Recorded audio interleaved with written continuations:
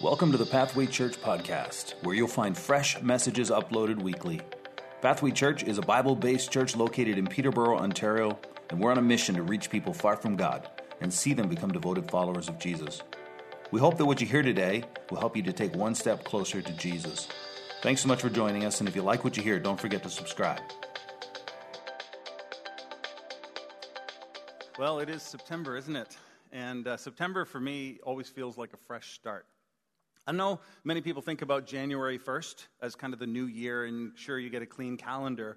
But what I've discovered, at least in my life, is that many of the commitments that I've made and many of the things that land on our calendar are kind of established in September. At the end of a summer lull, at the end of our vacation time and our slowdown, we sort of gear back up for the upcoming year. And of course, that's true if you have little kids, but I think many people find September is a fresh start and a fresh opportunity for us to make changes. And so what I wanted to do is, over the next 3 weeks, I wanted to have a conversation about the subject of habit, okay?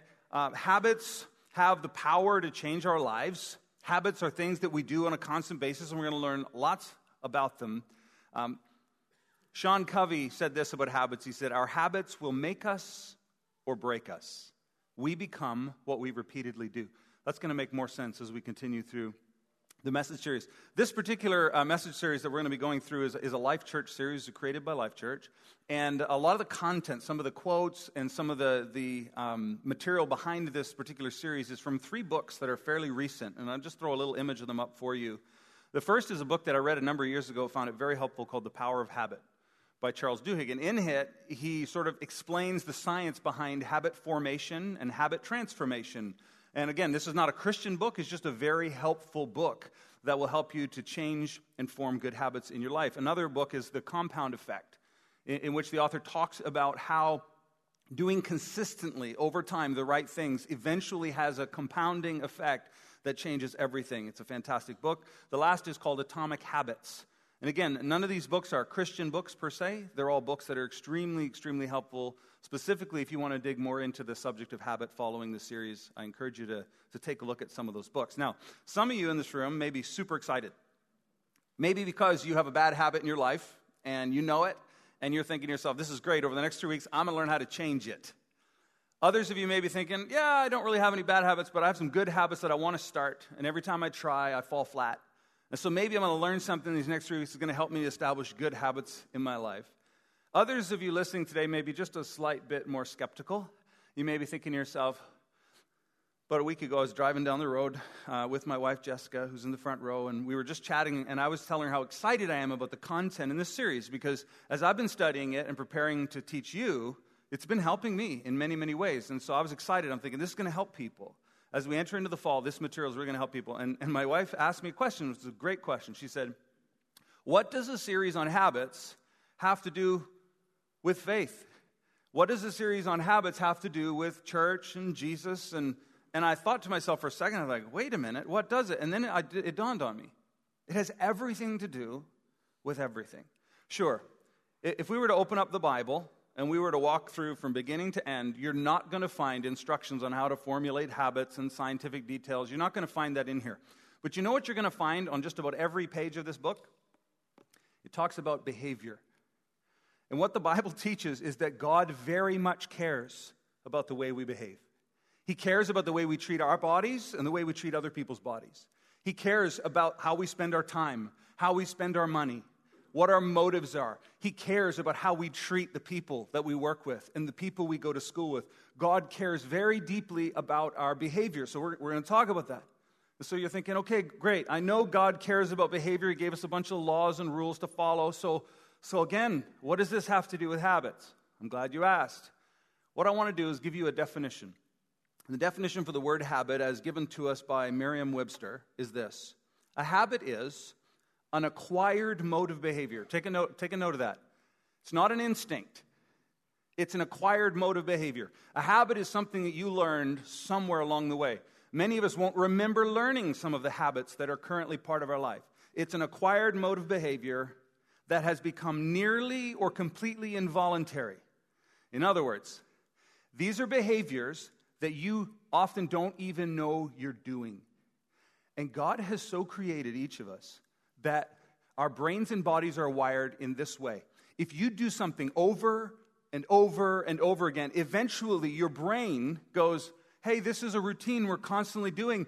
Let's just put it into automatic program. We'll dump it into the mind in a place where you don't even think about it, and it just happens. And so, just a crude example, my wife was a little concerned that I brought my Rubik's Cube to church. But back at Easter time, I fell and hit my head and suffered a concussion. And so I spent a week sitting in a dark room with nothing to do. And on one occasion, my son Nathaniel came into the room, and someone had given him a Rubik's Cube as a gift, and it had a little instruction booklet. And he had spent days trying to sort it out. And he came in, he's like, Dad, I can't solve this thing. And I said, well, leave it with me, go to school. I've got nothing to do but sit in this dark room with your cube. And I sat there for the rest of the day, and I finally solved it. It took me hours, and then I solved it again, and it took me 10 minutes, and I solved it again, and it took me 9 minutes, and I solved it again, and it took me 8 minutes, and then I showed him how, and that was all great. But you know what happened is, when I first began, I'm looking at the instruction booklet, and I'm thinking to myself, it says turn the right side this way, and then turn the top, and then turn the side, and I'm just literally just kind of looking at the thing and following it, and if you mess up, you start all over again. Anybody ever done one of these? But what happened was, I kind of got hooked on it. And in the 6 months that follow, I began to learn, there's faster ways, and there's shorter algorithms, and all of this stuff. And so I got a speed cube. And I started working on this. My wife's just shaking her head. She's like, now they all know you're a nerd. Okay. And so I got my cube. But what happened, what I began to notice is some of the patterns that I was learning, because I was doing them so many times, I didn't have to think about them anymore. I would literally just see a shape on the cube and just start rolling my fingers, and the thing would solve, right? And so literally you could just sit and watch TV and solve a cube like this. It's all just reactionary behavior that just happens, right? And so you go, wow, that's cool. But did you know that that's exactly what happens in your life and in my life? We are running automatic behaviors. The studies have shown that 40 to 45% of your choices and behaviors each day, they're actually habitual. You get up in the morning in your routine and you brush your teeth and you don't even think about what you're doing. And you get in the car and you throw your seatbelt on. How many of you remember throwing your seatbelt on? I don't. I only notice if the car dings at me. I'm like, why is it dinging at me for? And so we just do it. And then we drive halfway to work, and we're like, how did I get here? Our habits are taking us to work. We sit down at our desk, and we start doing our routines and habits, and we don't even realize what we're doing. But this is also true about the way we spend our money. It's habitual. The way we treat other people. Someone says something, and you respond. It's actually a habit. It's a learned behavior. Maybe you learned it from mom or dad. But it's like a program. It just starts and it begins to run. It's true of how we spend our money. It's true about what food we put in our mouth. Habits drive so much of the underlying behavior. And I know you're probably thinking to yourself, well, I've got a few bad habits, I chew my nails when I'm nervous. Years ago, when our kids were really little, one of our kids loved to chew their nails every time they get nervous. And they're just like chewing them right off, right? And so we didn't have time to get, medicine.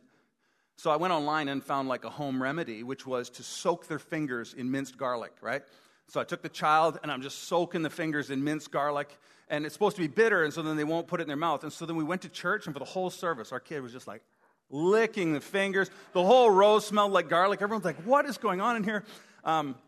So we're trying to change these bad habits, and you go, I've got a few bad habits. But in reality, so much of your life, you wouldn't believe how many of the behaviors and the choices you make every day are actually driven by pre-programmed routines you're not even thinking about. So that's why it's important to talk about. Because God says, hey, I want you to behave in this way. And we're like, I don't know why I keep behaving in this way. And part of it is because we've formed habits over time that need to be changed. And we all know. We know that our choices and behaviors affect our destiny. Like, if you're doing the wrong things, it's going to end badly. And if you do the right things, it's supposed to work out good. But sometimes we don't realize that much of what we're doing, we're blind to it.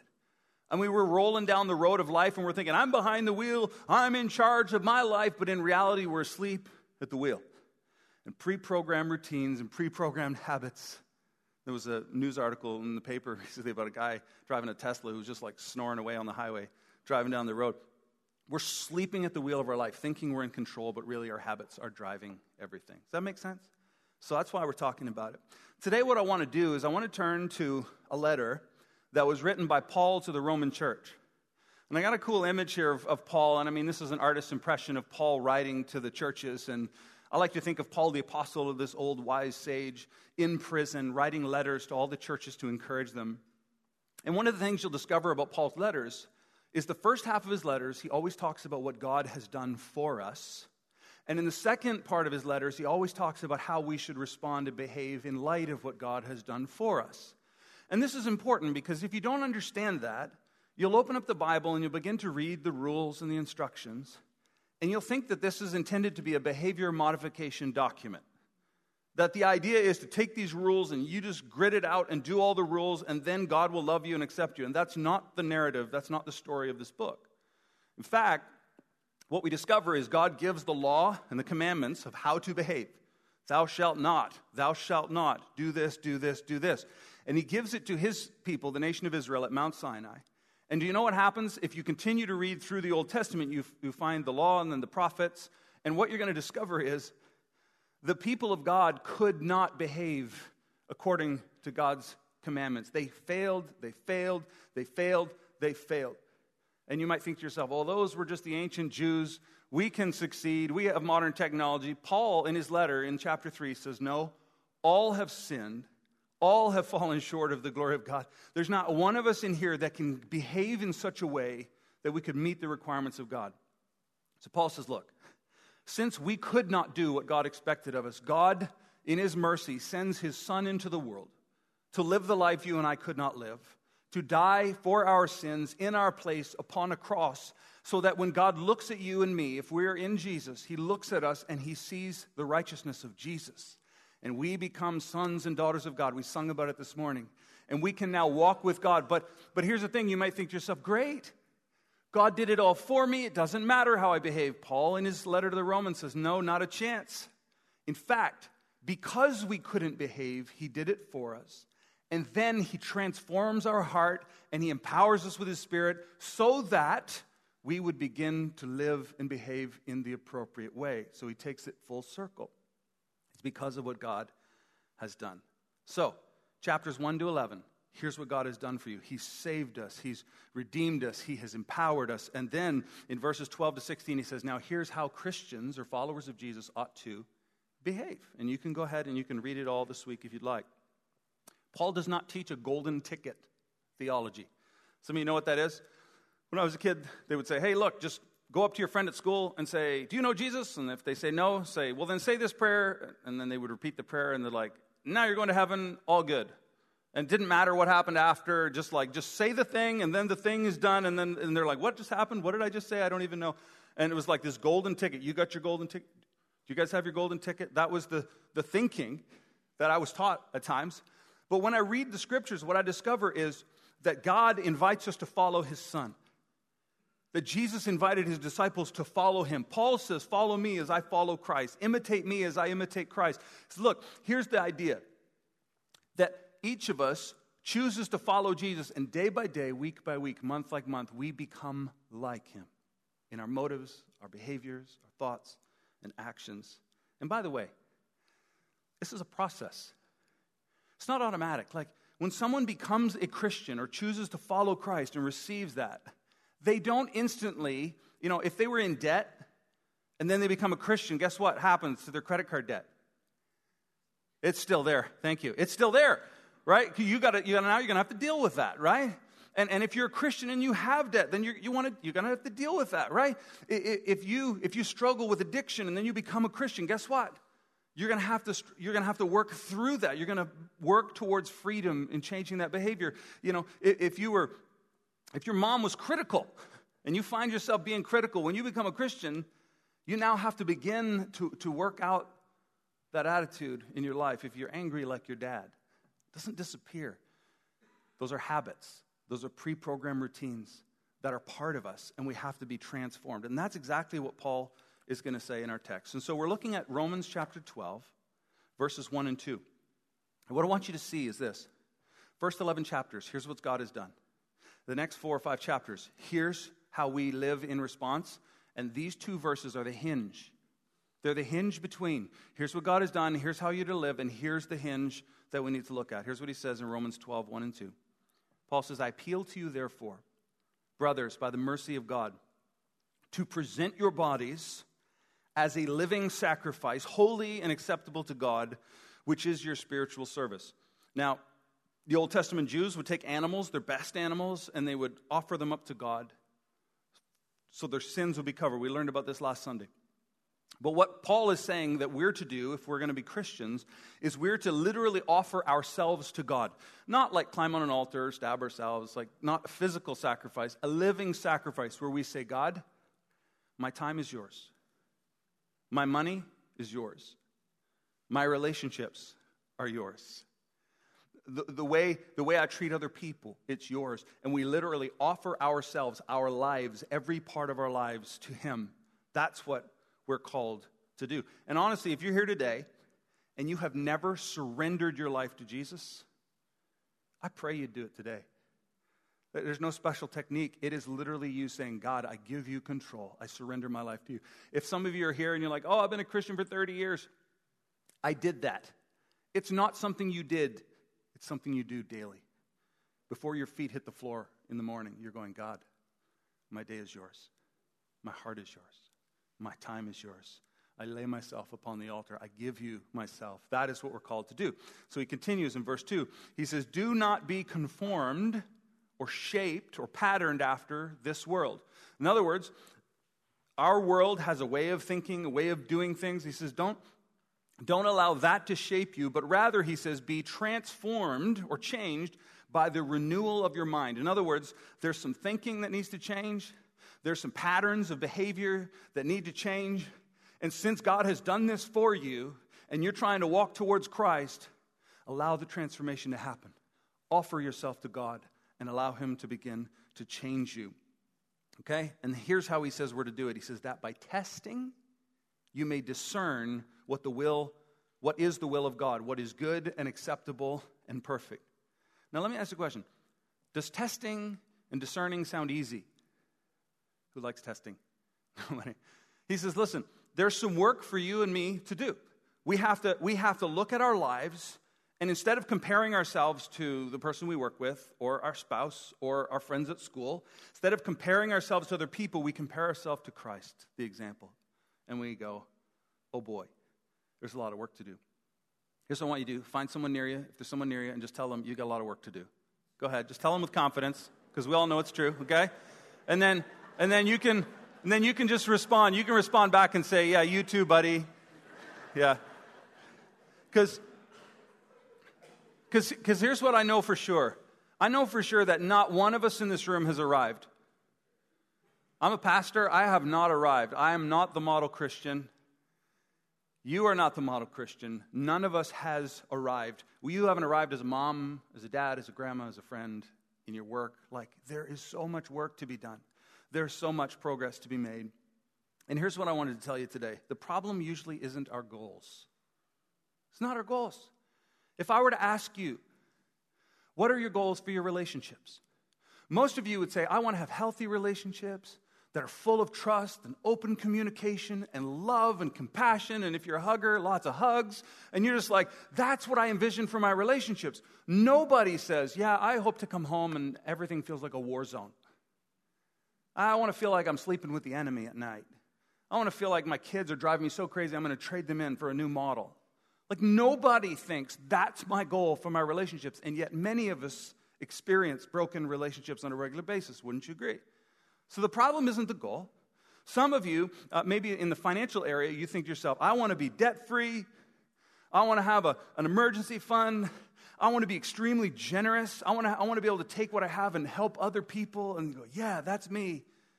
And then your credit card bill comes in and you're paying interest on the interest, and you're buried, and your hydra's going to get shut off, and you're going, but I want to be there, but I'm over here. Why am I over here and not over there? The problem isn't your goals.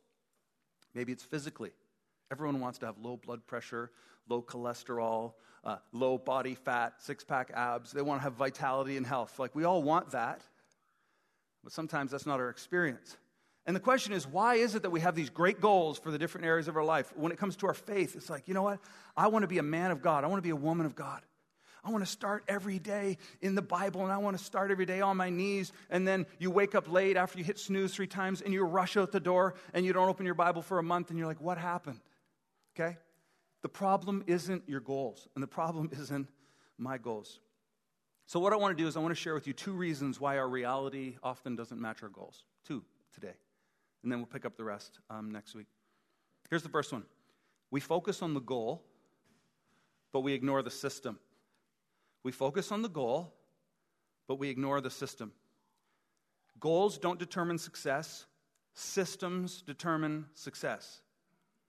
Do you know what God did before he created the first man and the first woman? Anybody know? It's not a trick question. Yes. He created the earth. He created the solar system. The sun, the moon, the stars, the planets, the seasons. And then he separated the day and the night. So he had light during the day and the moonlight at night. And then he separated the land from the water and created the water system. So the water evaporates and feeds everything. And then he created leaf-bearing shrubs and greenery and all the plants. And then he created all the animals. And then he finally creates Adam and Eve on the sixth day. But he had already created all the systems that would allow you and me to survive and thrive in this beautiful world.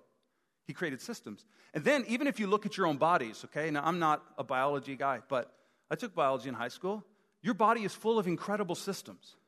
And each of those intricate systems are operating and allowing you to sit in that chair and not fall over right now. You know this, right? Your body has a circulatory system that's pumping blood through your body, that's giving nutrients and energy and taking junk away and doing all kinds of amazing things. And if that stops, everything stops. There's a system giving you life. You have a nervous system that allows you to see me and hear what I'm saying. You also have an immune system. There are little white blood cells attacking viruses in your body to keep you from dying, even as we're sitting here. And here's the most amazing thing. All these systems are keeping you and me alive, and we don't even know that they're going on. I mean, we know they're going on, but they're just happening. They're systems that God has put in place. And here's what you need to understand. It's not our goals. The problem is often our systems. We don't have the right systems in place in our life to reach the goals that we want to have. James Clear says this: you don't rise to the level of your goals, you fall to the level of your systems. Okay? Next week we're going to talk about Daniel. And so everyone knows about Daniel in the lion's den. But before Daniel was thrown in the lion's den, Daniel refused to eat food that he wasn't supposed to eat.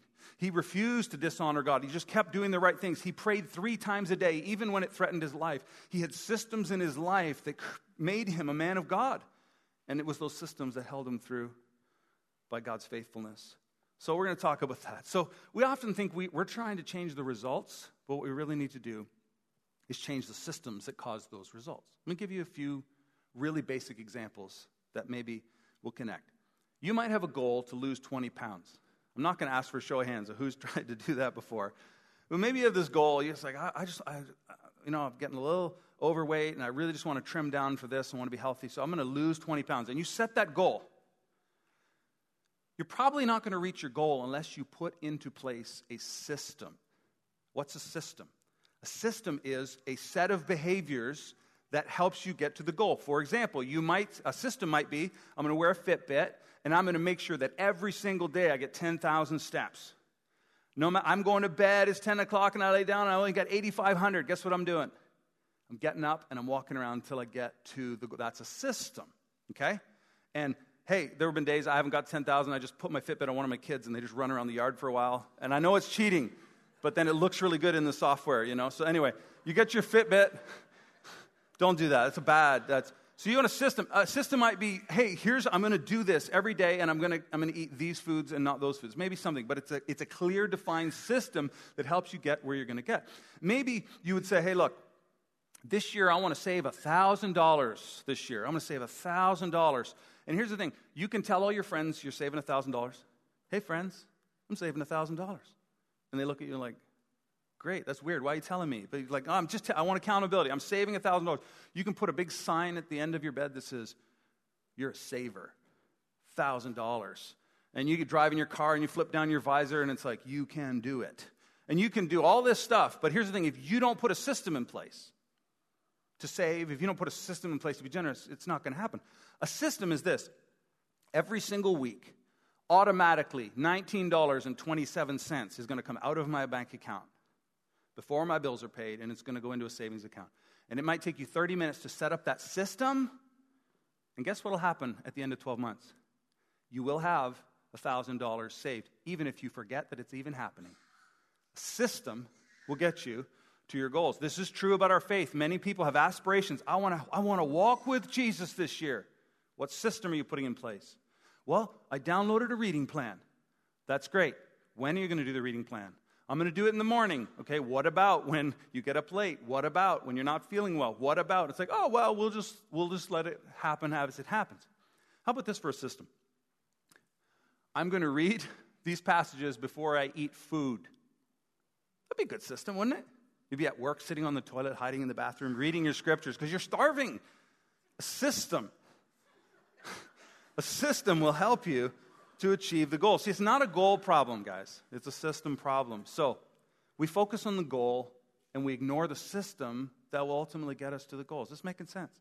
And you can apply this to your parenting. You can apply this to your relationships. Like, hey, we want to have a loving marriage. You never go on a date night. Hey, you want to have a loving marriage. You never carve out time to sit and talk. Like, you need a system. Okay? Here's the second reason why we often fail to achieve the goals that we set out in front of us. We don't see progress fast enough. Right? You know this. You've all experienced it.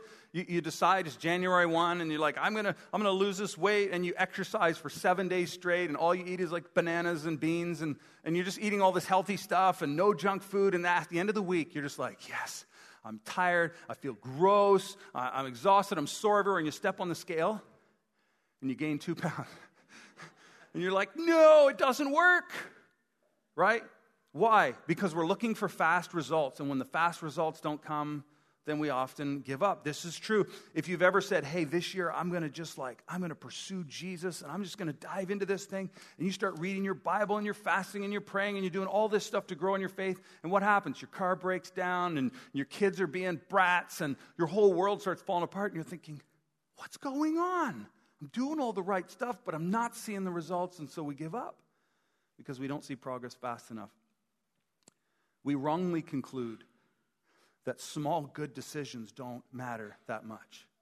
We go, apparently I do the right thing and it doesn't matter. I do the right thing and I don't see results. I prayed every day this week and nothing changed. I used my money wisely and all I saved was $32. That'll never change the direction of my finances. And so we think to ourselves, I obeyed my parents all week long and they didn't even notice. We wrongly conclude small, good decisions don't matter that much. And we also wrongly conclude that small, bad decisions don't matter that much. Hey, I skipped out on my commitments. Nobody got mad. I ignored my spouse for an entire week and she didn't leave me. I guess it didn't matter. I skipped my devotions and lightning didn't fall down from heaven. I ate a donut and my pants still fit. Right? And we think to ourselves, apparently a small bad decision doesn't actually have a significant impact. But here is the compound effect. What you do daily, and it can be a small thing, daily over time, day by day by day, year by year, decade by decade, has incredible power to change your life. And all of us have probably read a financial book. You put $20 a month or $20 a week in a savings account with interest, and you do it for 40 years, and you're a billionaire.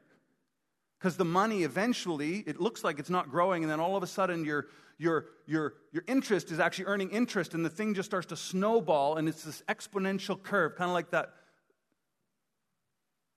display on the stage. It's like it grows, and it works both positively and negatively. And you could take two people, and one of them, for example, could eat a donut every single day, and the other one could have some carrot sticks and water. And after a week, they look identical. There's no difference. And you could go 6 months, and, if they're not in a Speedo, you can't tell the difference. They just kind of look normal. And then you go forward a year, and you're kind of like, still can't see. Well, apparently it doesn't matter what you eat. But if you go forward 5 years or 10 years, all of a sudden, there's a massive change. I've got a little chart here to show you the exponential curve. For the longest time, good and bad behaviors will run side by side, and there seems to be no effect. But the effect is slowly building like a snowball rolling. This is why we do the right thing, and we do it consistently, and eventually we see a result. This is exactly what Paul taught the Galatian church. Here's what he says in Galatians 6:9. Let us not grow weary of doing good, for in due season we will reap if we do not give up. Paul says, you do the right thing. You go to high school and your friends are all doing stuff and you know you shouldn't and you choose not to do it and you're thinking, it doesn't seem to matter. Nobody notices. God notices. It matters. You go to work and everyone's cutting corners. And you decide you're going to do it the right way and honor God. And your boss doesn't notice. The clients don't notice. And you're thinking, it doesn't matter. It matters.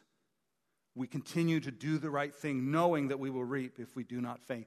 With questions of morality, the way we live and treat other people, it matters. And it's the small things done day by day, year by year, decade by decade that will transform your life and mine. And over time, we actually rewrite the automatic programming of our minds and hearts. You see, our life is the sum total of all the small decisions we make. We always think it's the big stuff, the flurry of activity for a week that's going to transform our lives, and it never is. It's the small disciplines, the things we do over and over again that ultimately have the biggest effect in our lives. Our life is the sum total of all the small decisions we make. And sometimes we look at people and we see their success, and we think, what trick did you use to get there? And what we don't see is all the long nights. What we don't see is the discipline. What we don't see is that they started 10 years ago and started building day by day discipline, and we want a shortcut. It's the small things that make the biggest difference in our lives. It's the things that no one sees that ultimately brings the results that everyone wants. So here's what I wanted to do as we kind of wrap things up. I wanted to just take a moment, because even as I've been talking about food and finances and faith and all these things. But I just believe, as we start into this conversation on habits, that it would be appropriate for us to just take a moment and say, what is it that God's saying to me? Because, hey, we've all got lots of stuff to work on, and you're not changing everything in the next 3 weeks. Pick one thing. But what about if we stop and say, God, what is the one thing you're putting your finger on in my life that needs to change? What is the one thing that you want to transform? Because our goal is to offer ourselves to God and to live a life that pleases Him. But God, what is the one thing that you would have me change? What is the one thing that your Spirit is putting your finger on in me right now? And so let's just take a moment. I just want you to think about that, to allow and invite God into the process of transformation, because that is what He does. And I want to pray together. Father, may it be our heart's desire that we would be transformed into the image and likeness of Jesus, that we would learn to love like Him, give like Him, and be like Him. And Lord, there are all these pre-programmed behaviors, habits, routines that are part of our lives. Many of them are sabotaging where you want us to be and where we want to be. So Lord, this morning as we sit together, would you put your finger on one area? And Lord, as we take steps towards making the necessary changes in the weeks ahead, God, would you empower us by your Spirit? Would you give us the strength and the ability and the wisdom to see what's going on and the power to change it? Lord, if there's anyone in this room who has never committed their life to you, who's never surrendered their all to you, I pray they wouldn't wait another day. They would place themselves willingly upon your altar and say, God, my life is yours. Every area, nothing untouched. In Jesus' name, amen. Yeah. Before I close, I just want to give you a little homework assignment. If you're serious, if God's showing you something you need to change, here's what I want you to do. This is homework. If you don't do it, it won't help you. If you do it, it'll change everything. Here's what I want you to do this week. I want you to get a notebook. You can go to the dollar store. Maybe you got a notebook. And here's what I want you to do. In whatever area it is that God's talking to you, I want you to track everything. Right? If it's a money issue, every penny you spend, every penny that comes out of your bank account, if you're buying something for 50 cents with the change in your car, you write it down. Everything. What it was for, how much you spent, you write everything down. Because, as I said, so many of our behaviors are automatic and we don't even know we're doing them. If it's food, everything you put in your mouth goes down. And you'll actually start eating better, you'll start spending better just because you're tracking it. And 3 days in, you'll be like, wow, I'm wasting a lot. Wow, this isn't good. And just by seeing those automatic behaviors, you'll begin to change it. If it's a relationship issue, then you can literally go, how many critical comments am I making and how many encouraging words am I speaking to my family, my spouse, my friends? And you just begin tracking. You write down every interaction. And what it will do is it will make visible some of those automatic routines that are running in the background and sabotaging your life. If it's an area of faith, write down, maybe journal, and you sit down every day. It's like, here's what I did. Here's what God's showing me. and you begin to write it down and set a time and begin to do it, document it. By writing it down, it'll change everything. Can you do that? Can you do that? I get 3 people nodding at me. So if you do that, I guarantee it will change your life. So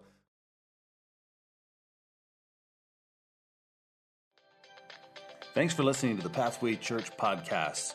If you'd like to reach out to us, go to our website, pathwaylife.com. And as always, don't forget to subscribe. See you next week.